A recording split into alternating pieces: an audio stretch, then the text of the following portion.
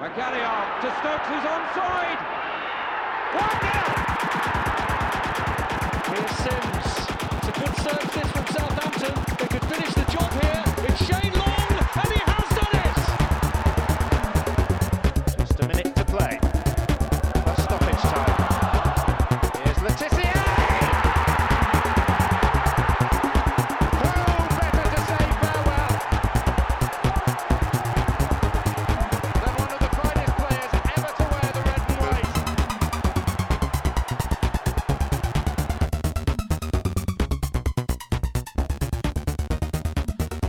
Hello, and welcome to the Saints FC podcast.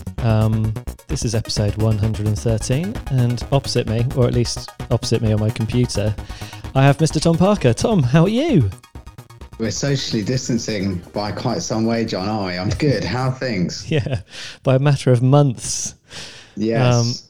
Yeah. Many months. Many months. So, things are okay. We've probably got a lot to catch up on, Tom, haven't we?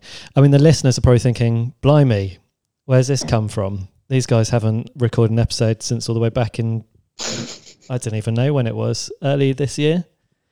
You're probably thinking things have got to be really good or really bad. Yeah. So all those Saints fans, that their only way of finding out how Saints get on is through the Saints FC podcast. Well, the good news is, listener, we're top of the league. Unbeaten. Yes. Yeah. I don't know, Tom. I don't even know why we stopped before. I think I just got really bored of Saints losing all the time. Yeah, it's funny you meant. I was thinking this. So I was at a wedding for the Brighton game, and I looked and it was like 97 minutes. It was Southampton 1-0 up playing. It was 10 men, and then I was like, right, that's that job done. Get another glass of booze. Discuss the 1-1 draw with Brighton now, and I was like apoplectic with rage. And I thought to myself, John, is there a more frustrating team in the Premier League to support than Southampton? I don't know. I mean, yeah. Well, I mean, what can we say about it? I got so fed up at the end of last season with the way Saints were playing. They just sort of coasted out, didn't they? I mean, basically from the moment that Ralph collapsed to his knees after the victory against Liverpool, and we were January, and I think we were nearly top of the table at the time. And then we just sort of coasted out the rest of the season. It was a tough watch, wasn't it? Yeah, I mean, I think if the metric is, you know, what's most frustrating, I guess, what's tangible that's frustrating is losing points from winning positions, isn't it? You know, that's like a tangible measure of the footballing measure of the human emotion of frustration, and we're top on that. We're storming the league in that one. So maybe we are the most frustrating team in the Premier League. Yeah, and I know in football calendar years aren't normally something that you measure or talk about really, but it has basically been since January that we've been dreadful. So 2021 is it the worst footballing year for Southampton? I mean, we managed to not get relegated because we were so far ahead from our 2020 performance, but 2021 has been dreadful for Southampton. We've won hardly any games. We've conceded more goals than any other Premier League team in that time. It's just been bad, hasn't it? And we set a record for most away goals conceded. Yeah. In this over the last year. There's still two difficult away games to come. Yeah, it's been a year to forget, and I don't know what to make. Like, I still don't know what to make of Ralph. I think there's just so much to unpick, isn't there? There really is. I mean, we've also skipped our end of season awards show, which last season, I don't know. I've forgotten who played well last season. It's so long ago now. We've not done our season preview, although that would be easier to do it now, wouldn't it? Yeah. We'd have the first half of the season pretty much nailed down, and all of our predictions and all of that. I mean, do you remember your predictions, Tom, what they were at the start of the season? because I mean, this might be quite a good gauge for what we do in this podcast, because I don't think we could just kind of go and look at the Arsenal game. People are going to expect us to talk more generally about Saints here, aren't they? I think so, because I think I also think, it's not just the Arsenal game, isn't it? It's the Brighton game, it's the Norwich game. I'm not so worried about the Liverpool game, to be frank, but like it's kind of all the others, isn't it, that you look at and you go, what's going wrong? I think we'd maybe be better served by looking at like the macro picture. But in terms of predictions, I mean, you mean predictions for this year coming, this season we're in now, or the season, I mean, My overall thought was that we'd do pretty well, because I actually thought for the first time in years we'd bought well. We'd like actually had a bigger, better squad. But Ralph makes some strange decisions, and I almost feel like that bigger squad is being squandered. And I think also we've got a bigger squad on paper, but I think sadly, and I don't think this is Ralph's fault, I think this is an ownership fault. Like, we've got a lot of players who just shouldn't be there, that just aren't good enough. So you can have a bigger squad, or I mean, you can have me and you to the squad, John. You can add Albert to the squad, but at the end of the day, we're not good enough. And like, we've got too many players that aren't Premier League quality that we carry as a team. Yeah, it's. I mean, the squad is concerning. I mean, we'll get onto the players. I mean, just going back through my predictions, in August, I wasn't feeling confident at all. I was sort of looking at what Sheffield United did. They had that really good start to their first season back in the Premier League. Then they sort of started tailing off. And I think, do you remember at the start of last season, I predicted them to go down, and then they did because of their form. And I think kind of what Saints were doing towards the end of last season was exactly what Sheffield United were doing. And we have been better than Sheffield United in the first half of this season than they were last season, but not loads better. And we've continued that dreadful form. But I'm just having a look at, because I actually wrote out my predictions, planning on doing a prediction show and then never getting around to doing it. But I had our end of season position as 18th. Ooh, which is not that's championship. Yeah, that is championship. So I think this is probably why I wasn't doing the podcast. I've probably felt like, do I want to bring all this doom on our listeners, Tom? 18th. I mean, that's punchy in a league that contains Norwich. Do you want to see who I have my bottom three? Yeah, go on. Norwich, Watford, and Southampton, in that order. Yeah. Doesn't feel impossible now, does it, John? I really hope I'm wrong, Tom. I put who will be our cult hero? Sam Allardyce. Adichie. Yeah. I know, but did you have a top goal scorer, player of the year? Top goal scorer, I had Che Adams with 6. That's my prediction. In the Premier League now? Yeah, something Watford. like that. I put Salisu to be our player of the season. It's not probably a good pick right now. And I thought player to look out for Tino Livramento. It wasn't bad there, was it? And that was good. I think, unfortunately, a lot of other clubs are going to be looking out for him. Yeah, especially if we get relegated, which I hope we don't. Yeah. So where do you want to start with this? Where do you begin to unpick this unholy mess that is Southampton Football Club? Well, I mean, should we talk about some of the good? Talk about what Saints have done good and well, and the little glimmers of hope. So we'll create some optimism for those listening, and then we'll unpick that, and then I think we probably need to have a chat about Ralph at the end, whether his time is up or not. And I might just ask you to pick a stall and then present your argument to me, Tom. Yeah, I will do. Okay. The times are changing. Yeah, I think I could argue either way. So whichever one you go for, I'll be the counter arguer. So I mean, let's talk about the good stuff, right? So Tino Livramento, that is good stuff, isn't it? Yeah, I mean, probably what are we thinking? Arguably the most obviously talented teenage player we've had since Bale. Would you say? Yeah, I mean, he's very young and very talented, isn't he? More so than even Walcott, because Walcott, like, it's I think it's more difficult for forwards, isn't it? Yeah. But like Livramento, I can't remember seeing an 18-year-old play for Southampton that looks like the complete finished, not fit, the finished package. To be honest, for a lot of clubs, he would walk into a lot of Premier League teams.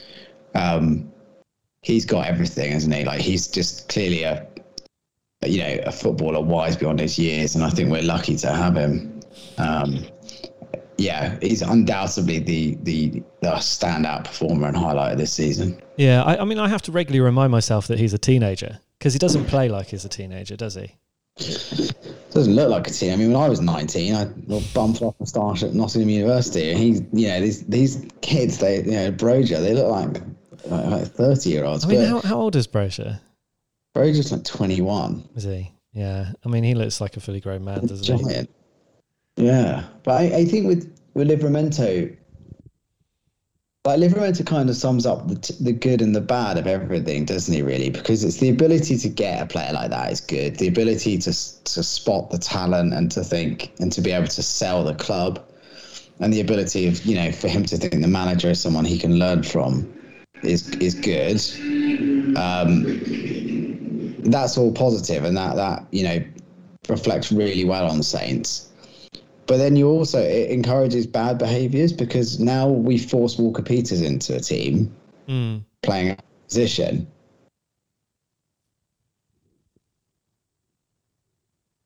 And like Walker Peters has played very well at left back. Fundamentally, he's not a left back, and so like with Saints at the moment, we're like some sort of like weird Greek myth where like we can have some good stuff, but we have to give you some terrible things. Yeah, everything has to have a counterbalance. Yeah, but positive antimatter. Yeah, Livramento is a machine, and if he stays injury free, then God knows what the kid's going to do. Yeah, I mean, it is remarkable, isn't it? Because like our standout player and our best signing of the season has come in and replaced probably our player of the season from last year. Yeah, which is really remarkable, isn't it? So, but why did we not find the Livramento type signing for, I don't know, the forward position or the central midfield position? Or I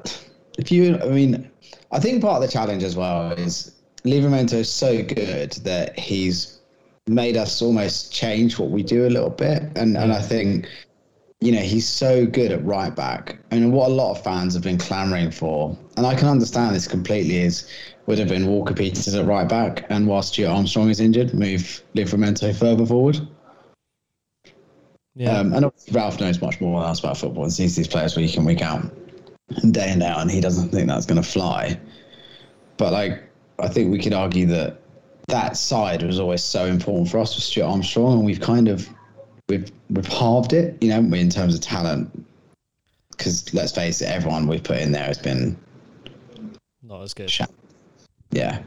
I mean, when was the last time we won without Stuart Armstrong in the side? Have all our victories this season come with him when he's been fit? It's a horrible point. This season, I don't know, he's played so little, hasn't he? To be honest, I'd be surprised. We've only won 3 games. But I think he was present for those 3 games, which then gives you the awkward thing of saying, well, can we win without Stuart Armstrong? Well, I think what Stuart Armstrong brings Saints is he's probably the only player we've got who doesn't completely panic in the final third of the pitch. But anyway, we'll talk about that. But Livramento, what a signing, what a player, what a future. Okay, other good things. First halves. Generally, I'm not allowing it. Is it? You can't have it because they don't mean anything. But you know what? When we start a game, like every Saturday, you sort of sit down to watch Saints, whatever. The first kind of 5, 10, 15 minutes, you're like, whoa, yeah, we're really getting into them. Ralph set up the team really well. The opposition can't handle us. We're flying into tackles. The press is working. We're creating chances. Quite often we're scoring in the first few minutes. If Che Adams isn't sort of hitting it directly at the keeper, but But, we've started off these games really well, and there's been quite a few first halves where we've either gone in equal or, 1 goal up and should have already been 3 or 4-0 up. And with perhaps Danny Ings in the side, you would have been a few more goals up. So they're doing something right there. But then there's the issue of being profligate and then not being able to maintain that level, or opposition managers figuring out what Ralph has set them up with in the first half and then doing something to counter it in the second half that we have no answer to. Yeah, I mean, there's a lot there. I think the profligacy is absolutely one of the most infuriating things about Saints is we flatter to deceive so much. I mean, if you look at Adam Armstrong, I think about 2 or 3 games ago before he got injured, Adam Armstrong had the 3rd most shots in the Premier League, I think was the stat, but was the 44th best goal scorer. And that has a kind of shoot on sight approach, which is great. That goal against Villa is brilliant, but we're just so, and he's kind of endemic of it. And I think Shea is the same in terms of Shea's seemingly inverse football, where he can score worldies but not score simple goals. I mean, his goal against Watford was incredible, wasn't it? Yeah, it was like something, you'd see Neymar do or something. But then in the same game, he misses from a yard out. Yeah. And you just think and what that means is when we miss those chances, every game is more difficult. You and I were at the Leicester game and we come out of the block second half really well. It's 2-1. I think. Was it 2-1? Yeah, it was. Yeah, 2-1. Yeah. And then we're all over them. Ward-Prowse wins the ball back, crosses for Nathan Tella. All right, he's about the same height as me. He's the shortest man on the pitch. But he's also about 4 yards out in front of the goal and he puts it wide. All of a sudden that game's 3-1. But it's not. It's 2-1. And Saints, the problem is it's all linked, isn't it? It's the profligacy. It's linked to a lack of mental strength. There is clearly a lack of leadership, despite Romeu and Ward-Prowse. We think they're captains. There's clearly a lack of discipline and mental strength. And no doubt we'll talk about, I think the ultimate example of that is the Brighton game. But I think there's a lack of, we're a very young team and I think it shows. And there was lots of talk in the summer about us going for someone like Gary Cahill, and a lot of Saints fans were like, no, he wouldn't be able to do a job for us. But at the end of the day, the guy's won stuff, and he's a leader, and I think we lack a leader on the pitch. Yeah, I mean, I think you'd have him in there, wouldn't you? Probably instead of Bednarek, just organising at the back. Yeah, well, Bednarek's not been the same since the Man United game. No. He's not been the same, and I think the problem with our, we got rid of Vestergaard, which was probably the right manoeuvre. But apart from Salisu, if you look at our 2 centre-backs, and I don't think we've really seen enough of Lianco to make a real either way judgment. But Stevens, who I love, has weaknesses, and Bednarek has a lot of weaknesses. For an international centre-back that's played in major tournaments, he's too soft. And I think we've got a soft centre, haven't we, ultimately?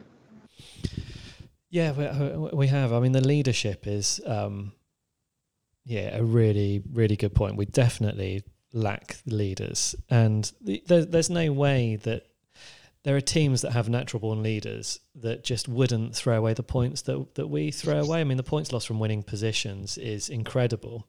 But I think now probably is a good time to talk about the Saints-Brighton game and what happened there, and that mental strength and lack of leadership. I mean, so it seems from the news that's been released from the club is that Alex McCarthy had an injury.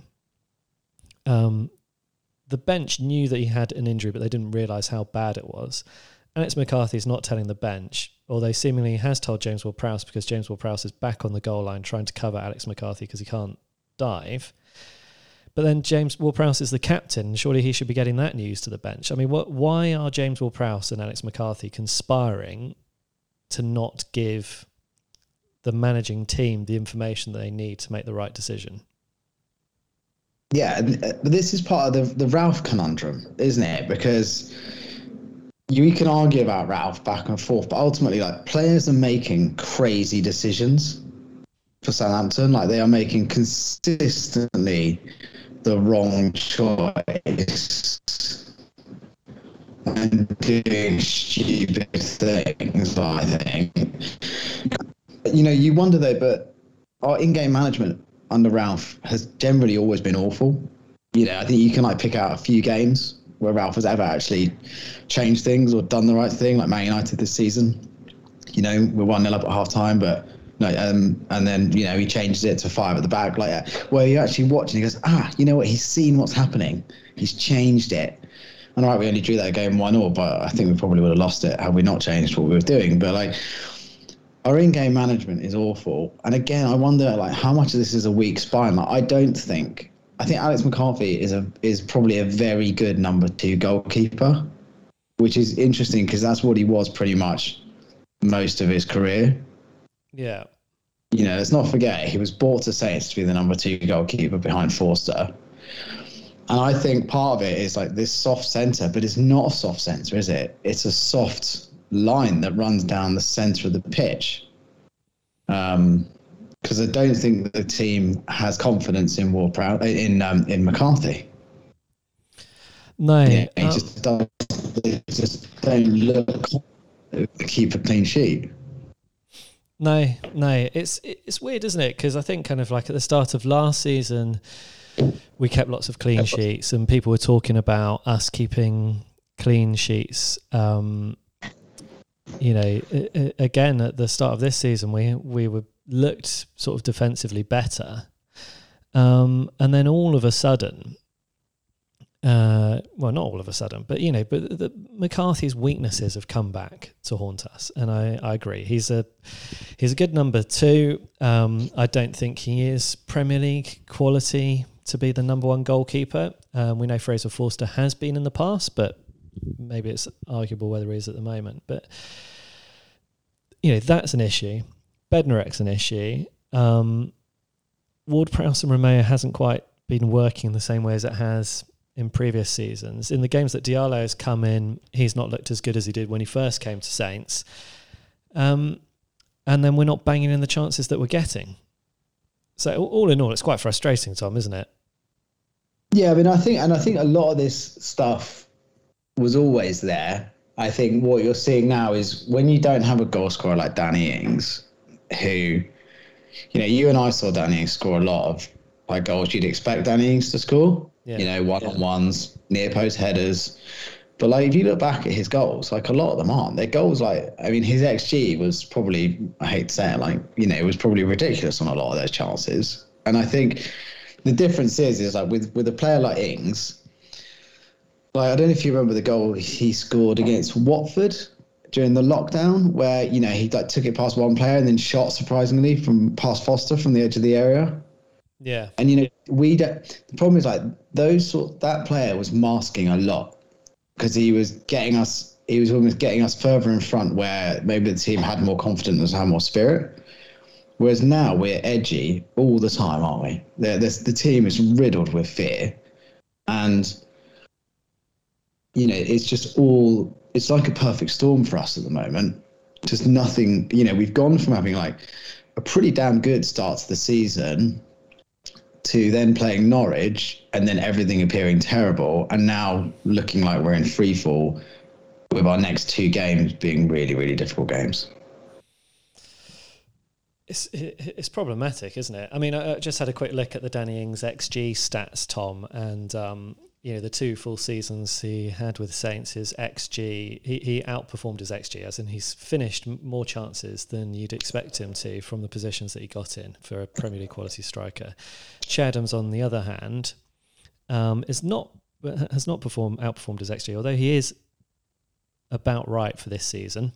He's less than 1 over. So, yeah, he's scoring the chances you'd expect him to this season, which is interesting. But I suppose that's because he's scored a couple of worldies and then missed a few sitters. Mm-hmm. So they balance themselves out. And Adam Armstrong is not scoring as many as you would expect him to from the positions that he's getting into. So, that is, again, that's a difference, isn't it? And I was very concerned towards the end of last season because of Saints' form and everything. Then we sold Danny Ings, and that was the reason why I made the 18th position prediction. Just because I thought kind of Danny Ings, certainly in the second half of last season, relegation was never really a threat last season, but I thought he was the difference between second half of last season's Saints being a relegation fodder side and us not being a relegation fodder side. And this season, I think we're just in for a really, really tough time. I mean, Burnley, they're going to pick up more points, aren't they? Newcastle have got a massive checkbook to throw around in January. Watford, Norwich, we're in amongst it, I think. Yeah, and I was just looking at our next 4 games, and we've got Spurs, West Ham, Palace, Brentford. I mean, the weird thing about Saints is they could go and win the next 2 games against Palace and Brentford. We are weird, and we do have this kind of tendency to. We're very streaky, aren't we? But my worry is like it's not actually unrealistic that we lose the next 4 Premier League games. And if we do that, we'll have lost 5 on the bounce and lost 7 of 6 of 8, I think it is. Yeah. Probably a bit more. So it just all of a sudden it's a lot of pressure, and I think teams know. Isn't that when Saints normally turn things over? It's when we haven't won for 8 games, and then that's normally the switching point, isn't it? Do you remember Ronald Koeman had that awful run where we didn't win for 8 games? And then we beat Arsenal 4-0. Yeah, but John, I think that part of the problem is like, do we really think? And do we really think we've got the players? And I think we have got some really good players. I think in Livramento, in a fit Ward-Prowse, Redmond, Redmond's playing really well. Salisu, Armstrong, Stewart. But I don't think the problem is our 2 forwards are not Premier League forwards, are they? No. And then who else we expect to score goals? I mean, I think both of them could, they can have a Premier League career, but not as the main talisman. They're supporting artists, aren't they? Yeah. It's sort of like your Brett Ormerod to your James Beattie. Arguably Brett Ormerod was never a Premier League striker, but put Ormerod and Beattie together and we had a couple of really good seasons, with them firing together. And it's that sort of thing, isn't it? Che Adams and Adam Armstrong are more of the support act to the main event. I mean, I think they just bought Adam Armstrong because he looks remarkably similar to Danny Ings in the way he sort of like runs and moves about the pitch, but it just doesn't finish as well as Danny Ings, does he? No, and I think my concern is Che Adams is an incredibly streaky striker. We are now halfway through the season, are we? Nearly halfway? Not quite. 15 games, I think we've played. 16 games. Armstrong's got 2 goals. We don't. The problem is we don't have other players in the team to carry non-scoring strikers. Yeah. Historically, Saints have been pretty awful apart from Ward-Prowse at scoring from midfield. Romeo scores once a season, if that, probably less on average. Redmond doesn't hit the back of the net as well as he's playing. Armstrong will. Armstrong might get you 4 or 5 in the season, but who else have we got? Shane Long is, and we can talk about players at the club who are, we'll talk about. We've expanded our squad size, but I don't think we've necessarily made it stronger. It almost flatters to deceive. And the sad thing, I think, is, it's like Walcott. He just doesn't, he's a shadow of his former self. And I think we've almost expanded the squad. We brought in Broja, but Broja can't carry that team. He's a kid. As good as he looks. And my worry is that we just don't have the goals to get us out of this situation. And the irony is we could have gone and bought a Shefki Pukki, from Norwich. And I think we'd actually be in a better position than we are now. And because at least he knows where the back of the net is, whereas our current striker's just I'm putting all these names into the XG charts. Remarkably, I mean, Pukki basically scores the chances you'd expect him to. So his XG is basically where you'd expect it. Walcott below his XG, so he's not scoring as many goals as you'd expect him to. Redmond, the same, apart from a couple of seasons. He generally underperforms by a goal or two. That seems to be like, what we do. We just get all these players that don't score all the chances that you need them to, or you would expect them to, and therefore you have to create loads of chances to win. And, I guess we can't afford the players that outperform their XG regularly. No, we can't. I mean, we're in a, and this leads us to another point which we have to discuss, which is, if someone put online the starting lineup against Liverpool and how much it cost. Yeah, that was me, Tom. Is that you, John? Yeah. But to be realistic, like there's, you can be Ralph in and Ralph out, and I know I'm sort of veering all over the place, and now's not the right moment to talk about Ralph in or Ralph out. But also, like, one argument is like, God, man, look at how much money we spent. It's a miracle we're still even there. Yeah, I mean, I think I worked out that basically that Liverpool starting 11 cost 5 times the amount of the Southampton starting 11. And in fact, the Southampton starting 11, I think, came to £76 million, which is basically what Liverpool paid us for Van Dijk alone. And I sort of put this to my mate. I've got a really good friend. He's a Scouser, supports Liverpool. And he was like, but comparatively, compared to the other big teams at the top, we haven't even spent that much. So, there's definitely a general widening of the gap in the Premier League, isn't there? Yeah, I think if we go back 6 years ago, you would... It felt like things were a bit more even across the division. Yes. Or am I just kind of looking back with sort of rose-tinted glasses? No, I think you're right. But I also think, I think what's amazing is like we signed also but also we were able to sign better players for less money. So we were signing players like Mane for the same price as we were paying for Adam Armstrong. Yeah. And we're signing Van Dijk for what we signed Salisu for. Now, Salisu, I don't doubt, will go on to be a really, really good footballer. But very few players are going to reach the heights of Virgil van Dijk. Even for Southampton, he was a colossus. And I think everyone's kind of caught up with Saints. And when I say everyone, I mean like the footballing world. Yeah. And I think that we've just, with Gal and Lieber, we've just stood still. And through graft and through a bit of luck and through Danny Ings, and we've been able to maintain our place in the league. But realistically, we have this thing of just signing. I think the problem is we're signing too many speculative players and we're being found out. And I put Adam Armstrong in that bracket because he is a very good goal scorer at Championship level, but he is a speculative Premier League buy. Shea Adams is the same in the third season. He's so streaky that it's almost untrue. We've got too many players that are untested at that level, and then when we do sign a player that is at that level, like a Perrault, for example, like the best left back in France last year, France team of the year, he can't get a sniff.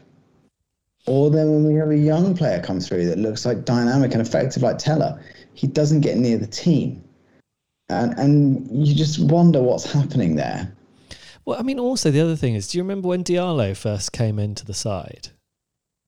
And how good he looked, how tidy, he was breaking up play, he was driving the ball forward, he was creating... attacks from midfield, and just, I don't know, the times I've seen Diallo on the pitch this season, he's just, I don't know, he's a passenger. Like, he does some things well, he does some things not so well, but he's not like, wow, who's this guy? But John, and also Livramento, his form's dipping a little bit the last few games. I mean, come on, he's been the most fouled player in Europe. Yeah. Like, all right, he's getting clattered. Like, we watched him against Leicester. They just hit him, every time. Like every time they can leave, the teams are leaving they're not getting booked and they're not getting sent off against him because they're being clever. They're just wiping him out, and he's knackered and he needs to be taken out of the team. But the problem is he won't. But I don't. You could give him a rest, couldn't you? Because we know Kyle Walker-Peters can do a job at right back, and we know Perraud should be able to do a job at left back.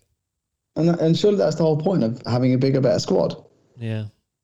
And I find some of the decisions really puzzling. And I think part of the problem as well is that we're so rigid. And I think Ralph is, for all his Genghis pressing and heavy metal football, he's actually a very conservative manager who, and I think part of the conservatism is, and I love Romeo. I think Romeo is brilliant, but do you need to play Romeo at home in midfield against Burnley? Or against, at home against one of the more relegation-threatened teams? Could you not put Diallo in, who's going to give you some of that pressing and some of that breaking of the ball, but also be able to bring the ball forward faster and beat a man and, get that ball faster up the pitch, which is kind of what we rely on. And I think, we have this kind of inherent conservatism with two not very mobile centre midfielders, let's not forget. And it really, I think it just stifles us. Well, what I think is quite concerning here, Tom, is the number of players whose level has quite considerably dropped over a long period of time now. So, Romeo, if you think back to this time last year, was incredible. He was playing so well. He was moving the ball quickly. He was passing it, moving it on really, really quickly. If he was picking up the ball in the centre of midfield, he was getting it up to our forwards really quickly. He was beating players. He was breaking up play, and he looked fantastic. And it was the best we'd ever seen Romeo playing. And you're thinking, wow, Ralph is a genius. Look how he's got Romeo playing. He's always been able to do the basics well, but maybe hasn't shown that next level up. And he started to show it at that time. But now he's not at that level. Yeah, he's still doing the Romeo things well, which we all love him for, but he's not at the same level he was 12 months ago. James Ward-Prowse is not at the same level he was last season. Bednarek, we've already discussed, is quite a bit below where he was. I think McCarthy's level has dropped as well. Redmond wasn't particularly great last season, actually. I think he's looked quite good this season. Agree.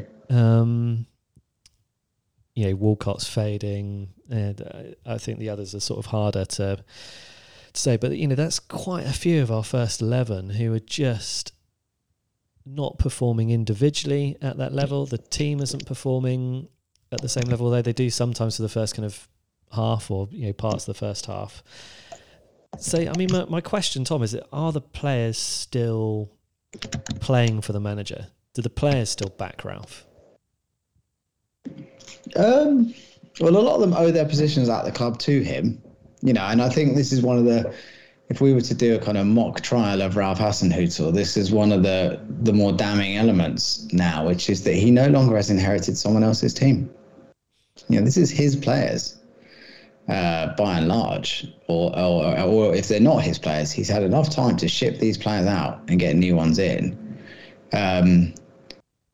And whether they're playing for him or not, I still think they run around a lot, and I still think they show a lot of energy and they show a lot of commitment. But I just think, what do you do, right? If you're Ralph and you bring on Theo Walcott when we're losing at Norwich, and Theo Walcott misses a free header with no player within 2 yards of him from 6 yards out in the middle of the goal.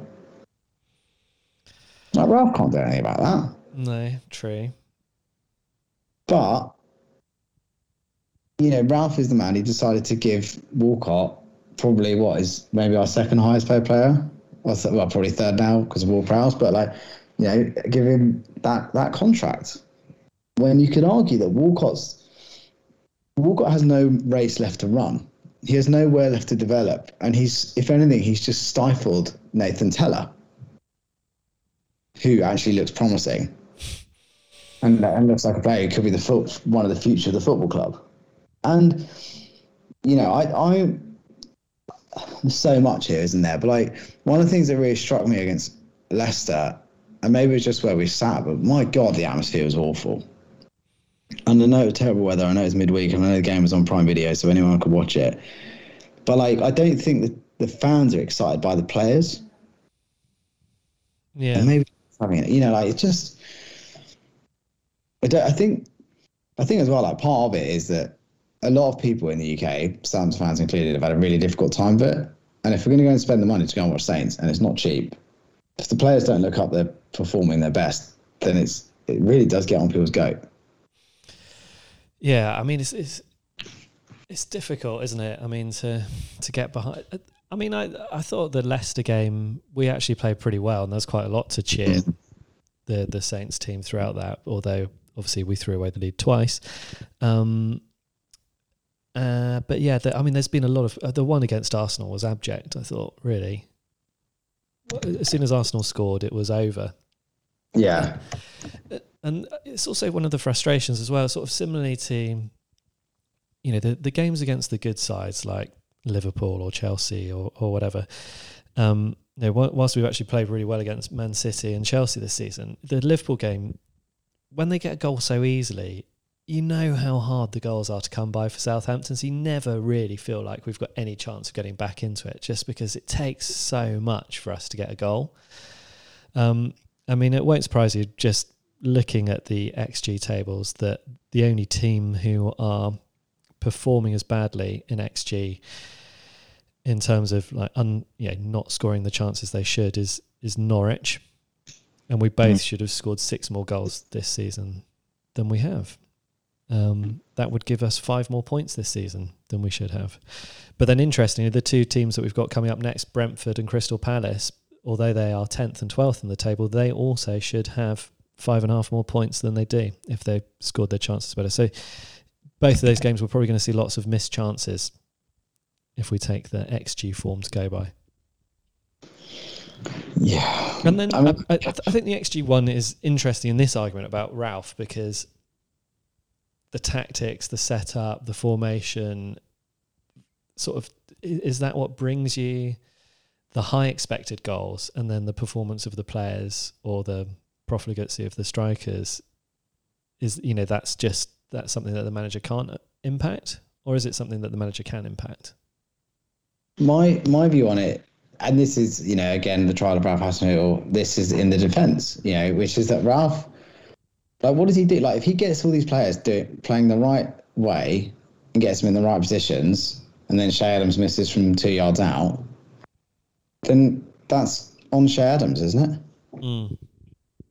If he's got them working a system and, learning drills, exploiting weaknesses in the opposition to get players in goal-scoring positions and they don't score, then it's on the players. But I mean, can you do something with that in training? Can you hire a coach that just will coach finishing of really simple chances and just drill Che Adams and Adam Armstrong?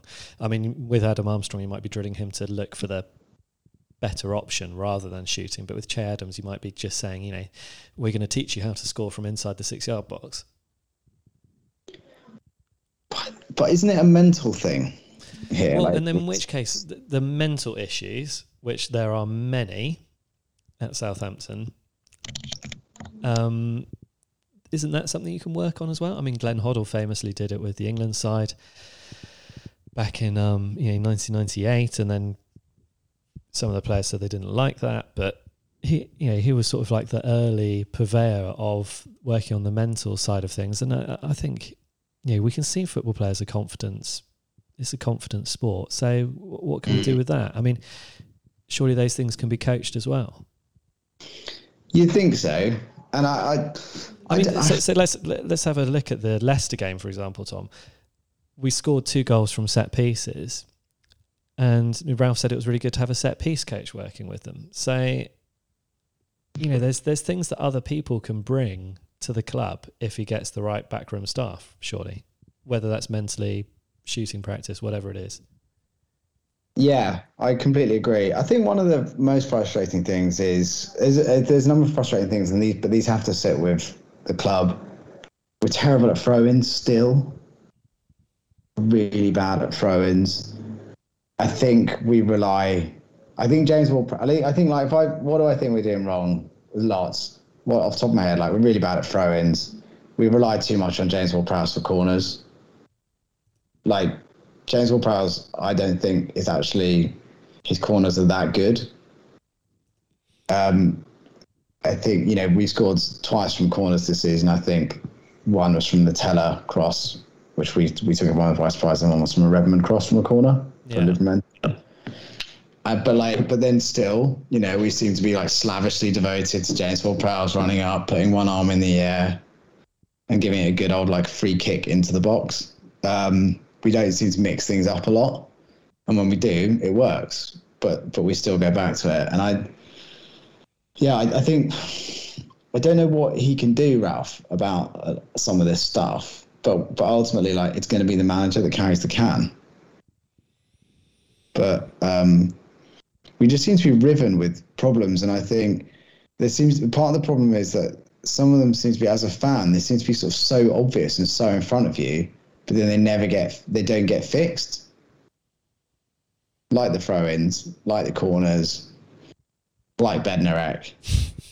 Like the goalkeeper. Like it's obvious, coming into this season that McCarthy has too many moments of madness to be a proper Premier League goalkeeper, particularly a Premier League goalkeeper that concede as many chances like Saints. But there he is, getting a new contract, getting the team, like Harry Lewis, like a 23-year-old goalkeeper that we've got so little confidence in, that we sign a bloke who hasn't played in a year, a 40-year-old who hasn't played in a year, to come in and train with the team for 4 days. If you're Harry Lewis, you're like, what's the point of me being here? What's it going to... Literally, there's nothing that can happen that's going to get Harry Lewis on that pitch, because even an injured Alex McCarthy won't let Harry Lewis go on the pitch. And then an injured Forster and an injured McCarthy, and Harry Lewis still doesn't get on the pitch. Yeah, I mean, I think if you're Harry Lewis, you're probably considering your options at the moment. And rightly so, I mean, Willy Caballero did look like he hadn't played for a year. Yeah. I mean, he wasn't great against Arsenal, was he?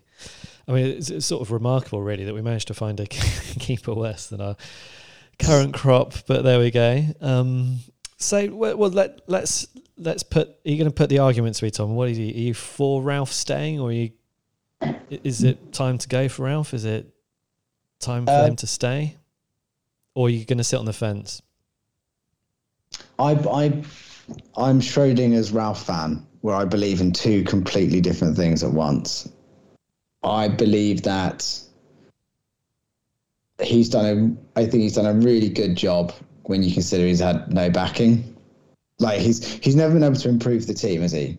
He's always just about kept the team as they were, really. And I think he's to be applauded for that. I think he's tried to give the club an identity. I think he's tried to give the club a way of playing and a way of approaching the game of football that is to be applauded. And I think he's done absolutely the very best in the circumstances that have been presented to him. And to be honest, I know he always says, I love it, I love it, I love it. But he probably just would wish for the sweet release of, an up-and-coming German team, or you know what I mean, or a Serie A team to come in and just get him out of there. So everyone, and I think this is part of the problem, is that the club is clearly in a state of flux. If the Athletic is right, there are people interested in buying Saints, but they're not going to buy us until they know our Premier League future is secure. We're sort of in the Newcastle situation, right? Yeah, but Newcastle's a different proposition, because you're buying Newcastle, right? And there's no big teams within travelling distance of Newcastle. So like people born in Newcastle, I think, support Newcastle. There's no big teams near Southampton, really. Yeah, but the London gravitational pull is such that the London teams will draw upon what should be Saints fan base. Saints have, Newcastle, if they do well and they buy players, can build that ground up to 60, 70,000 people, and they'll sell it out every week. Saints can't. We have a ceiling, and so no one's going to get rid of Ralph, and they're not going to pull the trigger on Ralph. Well, they're not going to do anything. The club is going to remain in this kind of zombie-like state of zero investment until someone decides to buy it. No one's going to buy it until our Premier League status is secure. You fire Ralph. The new owner who thinks he's going to sell the club is not going to fire. No, the current owners are not going to fire Ralph in a million years because it's going to cost too much money to get rid of. So that looks really bad on the balance sheet. So you won't sell it. So instead the club will sleepwalk, possibly towards getting relegated. And then, it's a much less marketable asset. And it's going to make less money, so we'll have to run an even tighter ship. So, where am I on Ralph in or out? I'm Ralph in because I don't believe you're going to get anyone in who's going to do any better. Yeah. Okay. I think a couple of weeks ago I was asked the same question. I gave 3 reasons why I thought Ralph was still worth keeping overall. 1 was not aware of anyone else who would take the job who'd be any better. 2, his overall win percentage over his Saints managerial career is about 35%. Compare that to some recent managers. Mark Hughes, 18.5%. Mauricio Pellegrino, 23.5%. So much, much better than those two. And then he's sort of not much worse than Claude Puel, who's 37, Pochettino, 38, 39%. So, and Ronald Koeman, 48% win ratio, Nigel Adkins, 54%, but, different kettle of fish, isn't it?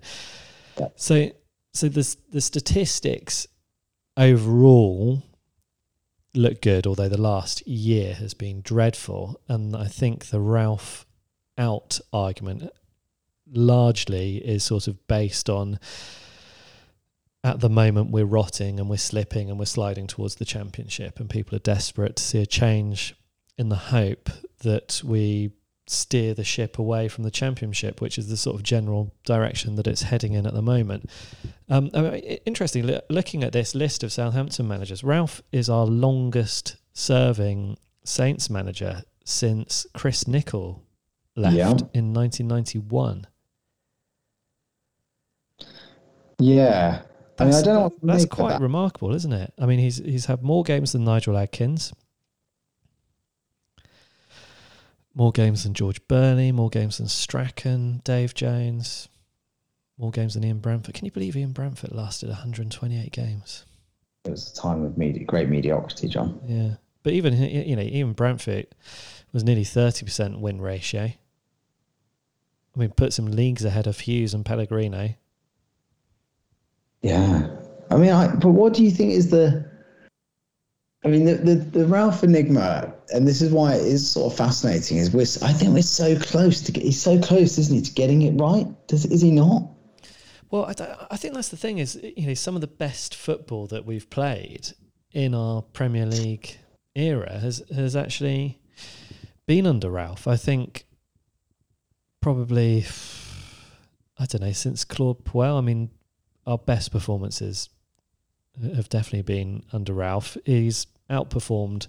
Probably the good performances from Ralph Hasenhüttl football have been better than most of them since Ronald Koeman, I think. Yeah, I would agree with that.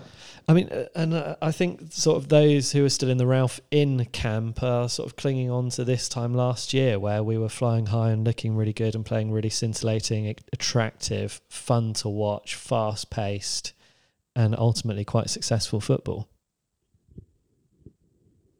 Yeah, but that's why it's frustrating, isn't it? It's because it seems to be so close to a winning formula.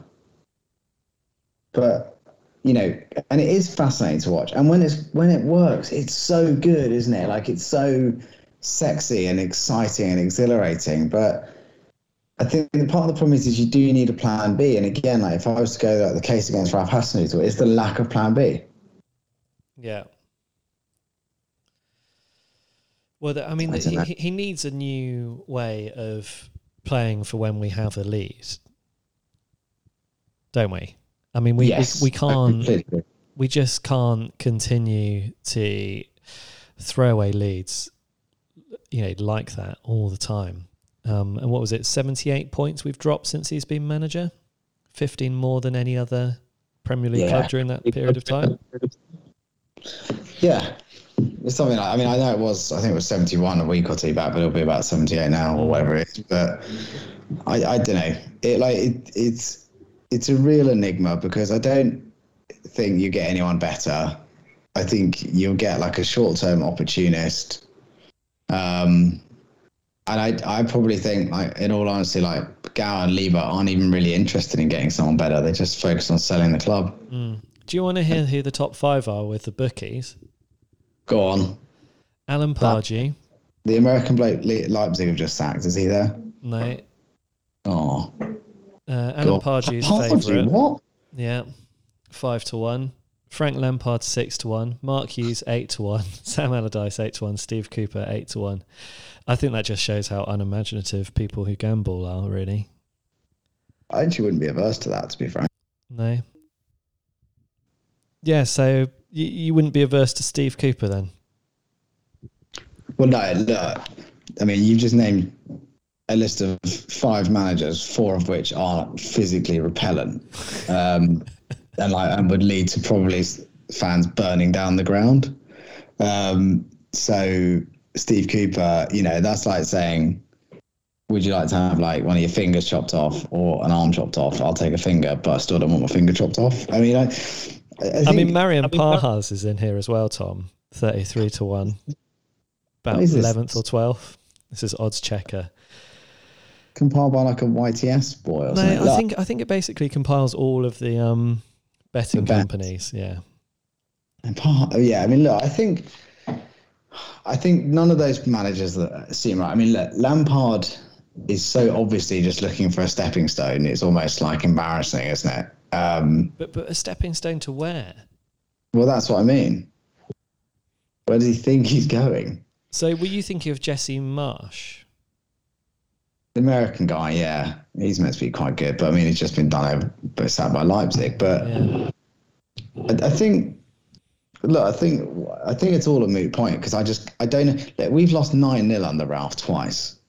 We've had the worst year of Premier League football for, apart from the true horror clubs have had statistically, the Derbys and Swindons of this world that most teams are ever going to have. And they've not sacked him. They're not going to sack him. Not in a million years. He has to walk. But managers nowadays, John, they don't walk. Because why would you? I mean, would you walk with that much money on the table? Well, no. I mean, obviously the whole kind of managerial contract is always set up to, your payout is sort of pre-agreed, isn't it? Like when you get sacked, you'll get this much money, and it's sort of preordained how much money you'll get, and you have to get sacked to get that money. So I don't think, Ralph obviously wouldn't walk because he'd miss out on whatever payout he's agreed. Yeah, and why should he walk? No, well, he probably won't. I mean, this is where I struggle with the whole... I don't think things are working under Ralph, and I think there's a multitude of issues at the moment. I think some of them are brought on by him. I think the biggest issue is with the ownership and the lack of investment in the squad, the fact that we sold one of our very few sort of Premier League stars. I know people will argue that £30 million was a good amount of money for a player in the last year of his contract.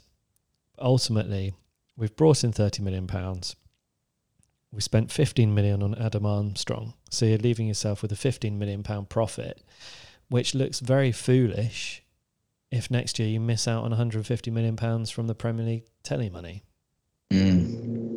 It's a big gamble, I think the ownership took. And I don't think they fully understood how reliant we were on him, or maybe they overestimated how good, or the transition that Adam Armstrong was going to make from the Championship to the Premier League. But players don't, do they, John? I mean, like, historically, this is one of the things that drives me mad about. I mean, Mitrovic, he's the proper look at him, world-class Championship, hopeless Premier League. But there's, there's a load of them, isn't there? Like Michael Ricketts. There are a lot, but there's like just players, Michael Ricketts. There's loads in there. They've like players, but they've become increasingly fewer over time because because teams have become wise that it just doesn't really work. And like what Saints should have done is they should have kept Danny Ings, who would have probably played like a professional, and bought Adam Armstrong. Instead, you got Shea Adams and Adam Armstrong, who probably wake up every morning realising they're responsible for scoring the goals for keeping Southampton Football Club in the Premier League. Because no one else is going to do it. Like, Walcott might not even score a Premier League goal all season. Shane Long probably won't either. The way it's going, Redmond won't. So no one else is scoring those goals. I just it scares me a little bit. Yeah. And then on the argument for getting rid of Ralph, Tom, would just someone else, even though all the players have been bought for a particular set of tactics, could someone else just get in there and provide the morale boost or the team talks or the rocket up the backside enough just to get us enough points to stay in the Premier League this season, like a firefighter? Very possibly. The problem is, I think those sorts of managers look increasingly out of touch, don't they, with the modern, I'd say the modern game, but they do, they look increasingly like what they are, which is people without long-term plans coming in and maybe getting it right. And I think, Allardyce couldn't do it at West Brom. And I also don't think there are many of them even around anymore, are they? I mean, Allardyce they're like dinosaurs, aren't they? Like walking the earth. The names you're talking about, like Pardew, they're, Allardyce, they're like huge. They're like these sort of like, they're, to use that old thing I used to say about Gordon Brown, these are analog men for a digital age. And I think they're not the answer. And because I don't even think they keep you in the league anymore. No, I guess Allardyce failed on that part, didn't he? And Mark Hughes, whilst he kept us up, Swansea got relegated with him as their manager for most of the season. It's difficult, isn't it? I think, and also I think that sort of appointment, you have to make it at a certain time, don't you? You probably make it in February when you've got X number of games to win. And it's just like a last throw of the dice, isn't it? Yeah. It seems early. Or you do a new manager in the November international. That's what teams have generally done. So make your long-term appointment in November and your short-term firefighter February, March time when things are desperate. But I mean, if we look at the league, and this is, if we try and find reasons to be cheerful, let's try and find reasons to be cheerful.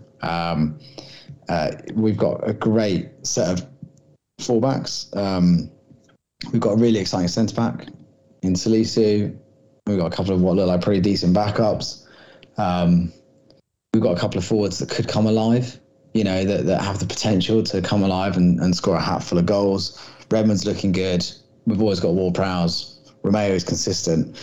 And so it's not all doom and gloom. And, let's look at it. If you look at the table where we are, we're 15th, thanks to Leeds getting absolutely spannered tonight by Man City. But 2 wins could quite comfortably see us, by Sunday, 2 wins could see us up to 10th. I mean, that's a big if, isn't it? Because you're asking us to beat Palace and Brentford, which I say is a big if. I guess that's the other frustration here, Tom, is that normally as a Saints fan you go, oh yeah, Palace, Brentford, that's really good chance of getting 6 points there, 2 wins in a row. But I'm just not feeling it at the moment. No. And I think that part of the problem is we're in a bit of a death. We seem to be in we're in a bit of a death spiral. But it's a really slow one, isn't it? But we shouldn't be, because I think whilst the way which we threw the points away against Brighton was insane, Brighton are a good team. And, they came back, they equalised in the 95th minute with 10 men against West Ham. They're a good team. And Leicester are a really good team. And we played well. Like you say, we took the lead twice. We lost to Liverpool. We're always going to lose to Liverpool. Everyone's going to lose to Liverpool. Yes, we lost against Norwich. That's the disappointing one. And we lost away at Arsenal, which we always lose very much away at Arsenal. So even if and we are, as miserable as Southampton fans are, we actually, in that run of games, where did we think we were going to get points? Well, we probably thought the only one we thought we would win that we didn't win was probably Norwich. And they did the right thing. They replaced the manager with Dean Smith and he got on the win. Mm-hmm. But also we let in 2 terrible goals. I mean, that was McCarthy, wasn't it? At his worst. So I don't think things are as bad right now as they could be. I think the problem is in 4 games' time, things could look very, very, very, very bad indeed. So, Tom, are we sort of setting ourselves up here, I think, for let's hold tight, grip the cart, and see what happens over the next few games? And regroup next week. Yeah. Okay. I think that sounds good. Up and coming fixtures. So we've got Palace this week. Most of you will probably know the result of that before you listen to this. Brentford at home. Then we've got a run of fixtures. West Ham, Spurs and Newcastle take us up to the 2nd of January. So it's West Ham, Spurs and Newcastle over that Christmas New Year period. It's really essential. If we get 2 results, Palace and Brentford, Christmas is an interesting time. You can have weird results over that period of time. But going into that with a bit of confidence, we could potentially get a result against West Ham or Spurs. I mean, what West Ham have done is remarkable, really, isn't it? Yes, absolutely. But even they're having a bit of a wobble. We drew 0-0 against them. Spurs, erratic, it's fair to say at the moment. But I think part of the problem is we're not, once we got 3 wins in a good run of form, we're still not really winning the games you should win. We're losing the games you think you're going to lose, and then drawing or losing the games you think we're going to win. And that is a real, we need to pick up more points. And these 2 games, Palace away, Brentford at home, difficult games, but these are teams in and around us in the league. They're better than us, but they're only 3 or 4 points ahead of us. So, that for me is kind of, 16 games into the season, Brentford 4 points ahead of us, Palace 3 points ahead of us. That's kind of within the margin of error, isn't it? Yeah. So there's no other reason to think we can't, in a weird world, Saints might pick up 6 points and then all of a sudden we're booking trips to Europe, John. Let's hope so. Okay, well, I think we should probably wrap up the podcast here, Tom. Listeners, you might be wondering, are we going to come back again? I quite fancy it. I mean, let's see what Saints do to us over the course of the remaining week, and we'll see if we can fancy regrouping and talking about it again. Thank you very much for those of you that have emailed us during our hiatus. It's appreciated that you've been thinking about us and getting in contact. If you do want to get in contact for the next podcast or let us know how it felt hearing our voices once again, you can email us saintsfcpodcast@gmail.com. Tom, I mean, outside of Saints, what's the most remarkable thing that's happened for you in the last 9-10 months since we last recorded? Well, I was a dad when we last recorded. Still a dad. Still a dad, and that's the most remarkable thing because we talk a lot about how miserable football is and how they let us down and they're annoying, but having a child gives you absolutely complete a sense of perspective that football is just nonsense. I do feel, see, like my eldest now, he's 7 years old, so he goes to football practice on a Monday night, and I sort of look at him out there, proudly wearing his Saints shirt amongst the, Liverpool, Chelsea shirts, Barcelona shirts, and I just think, poor guy, he doesn't know what I'm setting him up for here, does he? You've cursed him, like the mark of Cain upon him. But look, it's kind of, he doesn't have a choice. Yeah. I mean, also, I've got to say, I really enjoyed football in the summer. I was lucky enough to go to 2 games at Wembley. What 2 games? So there's England-Germany, which was just amazing. my dad gave me an incredible hug after that game. I think it was sort of, he's old enough to remember when England won the World Cup in 1966, and he's lived through every England loss in a major tournament to Germany between then and this summer. So that was fantastic to witness that. And then also one of the funny points in that was the guys standing next to us sort of like tumbling down 3 rows of seats after the Thomas Müller miss. Oh God, that miss was great, wasn't it? Like, if he stopped, you'd bet your life he was going to score. Like, everything, he was like, definitely going to score. Oh. Yeah. And I was there for the final as well. And I had such a good view of the penalty shootout. I mean, we were right up in the top tier, but we're basically level with the goal line. And then, like many people who went to Wembley, I caught COVID from that final. And also, what the other thing that's weird is, like, in the press they're saying, like a few hundred people broke in, or maybe 1,000. Wembley Stadium that night, I think, had more than the capacity of the stadium in there. It was really mad. There were more people. So bearing in mind it was supposed to be 2/3 full, there were more people in our row and all the rows around us than there were seats. And the guy next to my brother admitted to him that he managed to get in with a screenshot of someone else's ticket. God. And that's UEFA's ticketing system. So I know the FA and the police are having and the stewards weren't good enough and all that. But also, I mean, that's a fundamental error. If someone can screen grab their ticket, share it with their mates on WhatsApp, and they can get in with a screen grab of the ticket, that's embarrassing, isn't it?